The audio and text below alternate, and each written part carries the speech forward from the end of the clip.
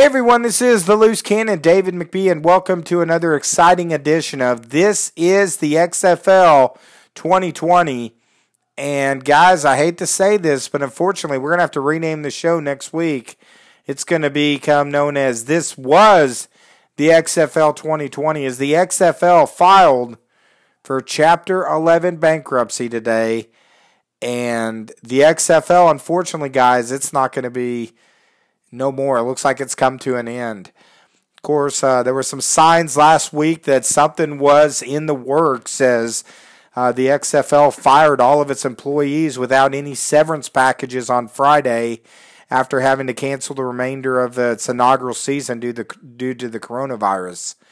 And a lot of different stories, a lot of stuff all over social media on what happened, what caused it.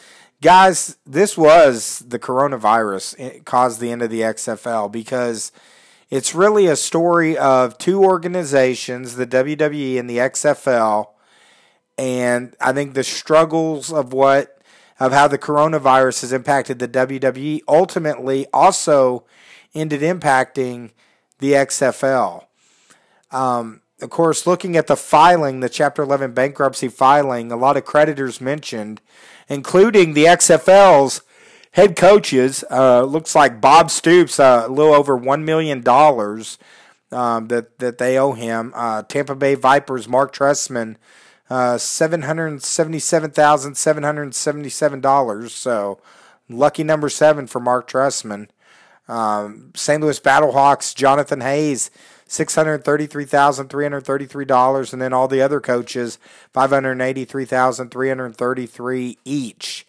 Of course, the owners of the stadium leases, including the St. Louis Sports Commission, ended up being the XFL's number one creditor, $1.6 million owed. And the new Meadowlands Stadium Company, owner of MetLife Stadium, $368,000. Also kind of looking through the filing, a lot of other creditors, including the official hat partner, 47 brand, $846,000. Ticketmaster, $650-something thousand. Big Game USA, that was the group that made the league ball, $217,000. So, a lot of interesting things coming out in the filing too, because the XFL was funded through a company called Alpha Entertainment. And when this league started, we were initially told that Vince McMahon was publicly, of course, he had publicly pledged to back this attempt at football with his own cash, upwards of $500 million. However, breaking down the filing, it looked like the Class B shares, 23.5%, was owned by the WWE. So the companies were intertwined. There was a financial backing that the WWE had in buying some Class B shares of Alpha Entertainment, which ended up funding the XFL. Of course, even before the season started, the WWE was having some issues. 2 weeks before the launch on February 8th, McMahon was getting questioned about the involvement of the WWE with the XFL. His double duty as owner of the XFL and leader of the WWE was questioned by Walmart analysts. When the league launched on February 8th, the prior 2 weeks before that, the WWE share price dropped 28%. And then 2 days prior to that, on an earnings call, analysts from JP Morgan and Citigroup pressed McMahon on the connection between the XFL and the WWE. And, of course, McMahon's response was the XFL was completely separate from the WWE. He said it's run by itself, and there's no investment in WWE. They were completely separate entities. However, after researching the filings, SEC filings, in 2018 and 19, it disclosed WWE received an equity share in Alpha Entertainment in exchange for the XFL name and shared services. So the XFL did have WWE had partial ownership in the XFL. But, I think you can ultimately look at, the coronavirus had shut a lot of stuff down. And the WWE has been dramatically impacted by the coronavirus. The WWE, they make their money, touring, doing, their house shows that they do on a weekly basis. Also, they got Monday Night Raw. They got NXT. They have live crowds for those shows. SmackDown, their pay-per-views. And the biggest pay-per-view of all, WrestleMania, just went off just recently, about a week ago, and did not have any fans attend this year because of coronavirus, unable to have anyone attend. So right now, the WWE is hemorrhaging a lot of money due to the lost revenue that they are not getting due to the coronavirus. And what this is ultimately do is, I think Vince McMahon had to take a look at this and say, hey, the WWE is going through some rough times. Do I really need to be throwing $500 million at a startup football league? And when you look at McMahon's value, this little venture that he's been on has really impacted his value, which is still, it's an incredible amount. I mean, I would love to just have 10% of it. But, 18 months ago, McMahon was worth $3.3 billion.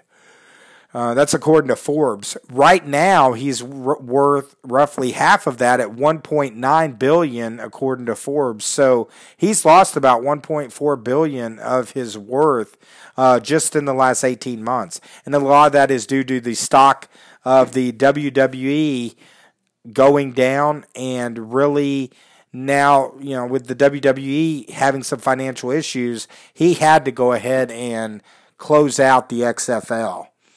Of course, really tough news for the XFL because the league had been doing a great job.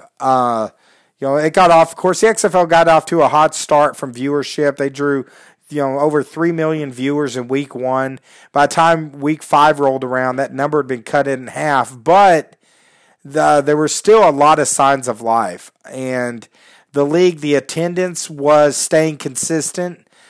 Stayed a little over 18,000 for the year. The ratings, while it dropped from a 3.1 in week 1 to a 1.2 in week 5, overall the average for the season was still a 1.9, which their goal was 1.5. So they were performing well. The football, was solid. It was getting better on a weekly basis. Big time fan support in some cities. The St. Louis Battlehawks. Of course, we're in north central Arkansas, so St. Louis was the closest team in proximity to us, so we really followed the Battlehawks. And the Battlehawks, not only did they have a good team at 3-2 on the season, but they had reportedly sold 45,000 tickets to their next game before the league shut down. Most teams only had the bottom tiers of the big stadiums opened. In St. Louis, they actually opened it up because they were selling more tickets. So 45,000 tickets that was sold for their next game, and now the league, of course, being shut down for the coronavirus. So, this does mean the end for the XFL, and it's a tough thing for the XFL right now. It looks like right now they're saying the XFL has assets and liabilities. They're in the range of 10 to 50 million. So, going to be some big time losses. Of course, reading the XFL statement, and I'll just read it real quick. The XFL quickly captured the hearts and imaginations of millions of people who love football. Fortunately, as a new enterprise, we were not insulated from the harsh economic impacts and uncertainties caused by COVID-19 crisis. Accordingly, we have filed a voluntary petition for relief under Chapter 11. This is a heartbreaking time for many, including our fans, players, and staff, and many Americans who rallied to the XFL for the love of football. And I think that comment pretty much just says it all. But we kind of knew last week something was going on. XFL Chief Operating Officer Jeffrey Pollack held a conference call with the employees to announce layoffs. He did not say the league was going out of business, but most people, what they've told us is the staffers left the call convinced the XFL would not return. But with the bankruptcy filing, the league could be sold during the process. But, unfortunately, it has come to an end. And, like I mentioned earlier, McMahon, I think during WrestleMania 36 really began assessing the league. And, the initial, I think like a lot of businesses right now, just seeing how much it was going to be impacted. Was this just going to last a few weeks? Would it be something that we could come back later in the fall or next spring and do? And unfortunately, just not going to be able to. So the XFL's come to an end, but it wasn't the players' fault, in my opinion. It was not the league's fault. It was just simple economics that's impacting a lot of America right now. And it's very unfortunate because this was a league that had a chance, a true chance. Oliver Luck, the commissioner, did a fantastic job with this league. And, think about how far it came. In January 2018 is when the announced return was. And the 2 years in development, they really put it together. There was new rules. There was new innovations. There was a lot of things that were done in the XFL that I think a lot of people are going to pick up on it. I think if there wouldn't have been a pandemic, the league would have returned in 2021. I thought Oliver Luck did a fantastic job. He gave it football credibility, and this league was a football-centric approach, and it didn't have the gimmicks that the original XFL. I thought the XFL had a great game plan. I thought Luck and Director of Football Operations, Sam Schwarstein, some of the innovations that came really helped change the game. XFL games were running about 15 minutes quicker than NFL contests. The rules to maximize kickoffs, improve the point after attempts were, I thought, very popular.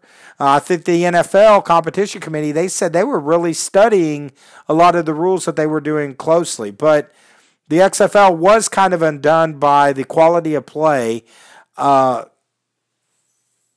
quarterback play did struggle in the first couple weeks, except for a young man by the name of P.J. Walker, who's now gone on to the NFL. And I think that's the thing you can really notice. In the original XFL, when that league ended, not very many guys got picked up by the NFL. Tommy Maddox was one of them. Steelers picked him up, went on and ended up having a comeback player of the year. But besides that, there wasn't a lot of players that they came back. You look at this league, you got P.J. Walker's already been picked up. You got, Tua, the throwing Samoan. I'm sorry, not Tua, but Tamau got picked up by Kansas City. So a lot of guys got picked up immediately. Still got every day another XFL's players getting set up. So it was improving. I would have loved to have seen how it was going to improve.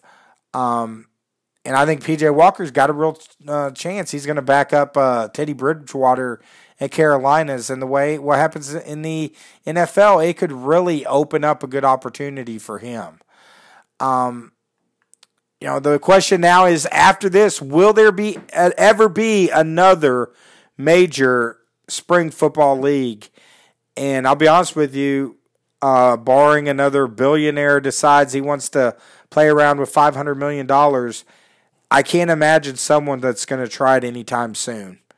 And I think for no other reason than the likelihood of an extended economic downturn. It's going to take a while for the economy to recover from what is happening right now.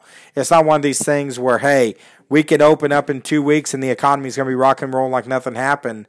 This has been a major impact, and I think it's going to take some time to recover. So if there is another spring football league like this, I think it's going to be several years away.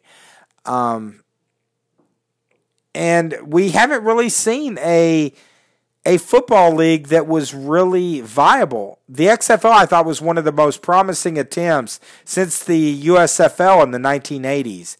However, it still turns out the last successful alternative football league was the AFL, which merged of course, with the NFL in 1970. So no one has been able to crack that code, or if there even is a way to crack it, is it available to happen?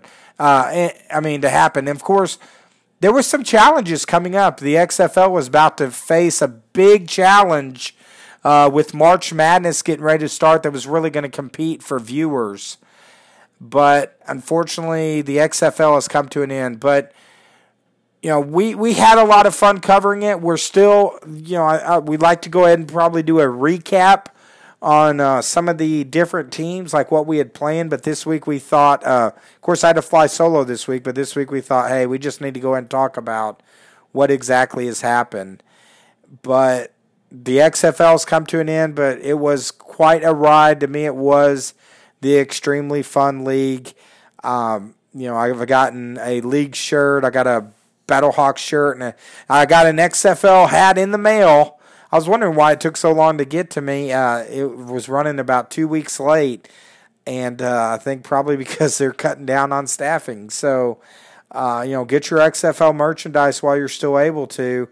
I'm going to hold mine. I'm really wish I could have got to go see a St. Louis Battlehawks game, but unfortunately it just wasn't meant to be due to the coronavirus. So the coronavirus gets its first victim, professional sports league victim. The XFL is no more.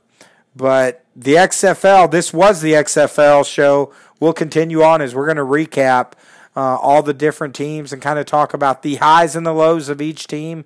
Then I think we might do a little blast from the past and go back and talk about the original XFL. So stay tuned here we're still going on. The XFL is ended, but we're going to keep rocking and rolling right here on This Was the XFL. You guys have a great week and go out and be safe.